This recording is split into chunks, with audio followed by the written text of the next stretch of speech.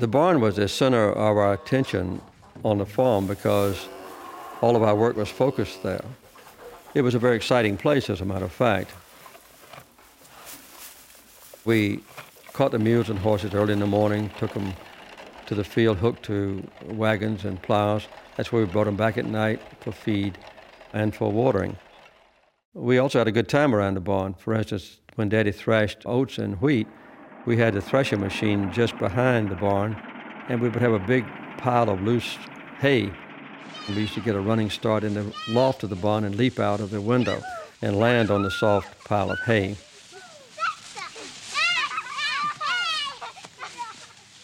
Throughout my young life, I worked and played with my boyhood neighbors. My neighbors were African American, and we were equal to one another.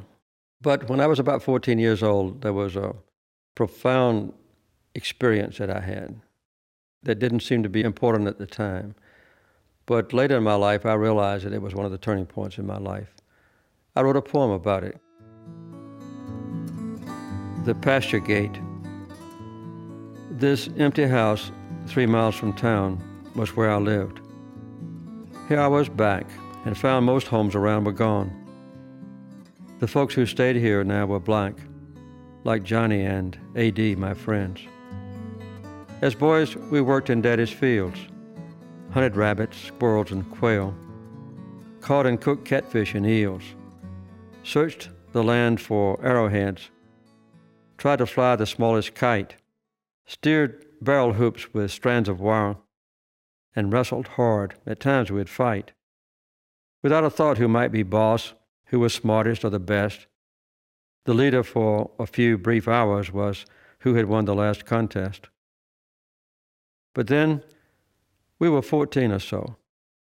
As we approached the pasture gate, they went to open it and then stood back. This made me hesitate. Sure, it must have been a joke, a tripwire maybe they had planned. I reckon they had to obey their parents' prompting or command. We only saw it vaguely then, but we were transformed at that place.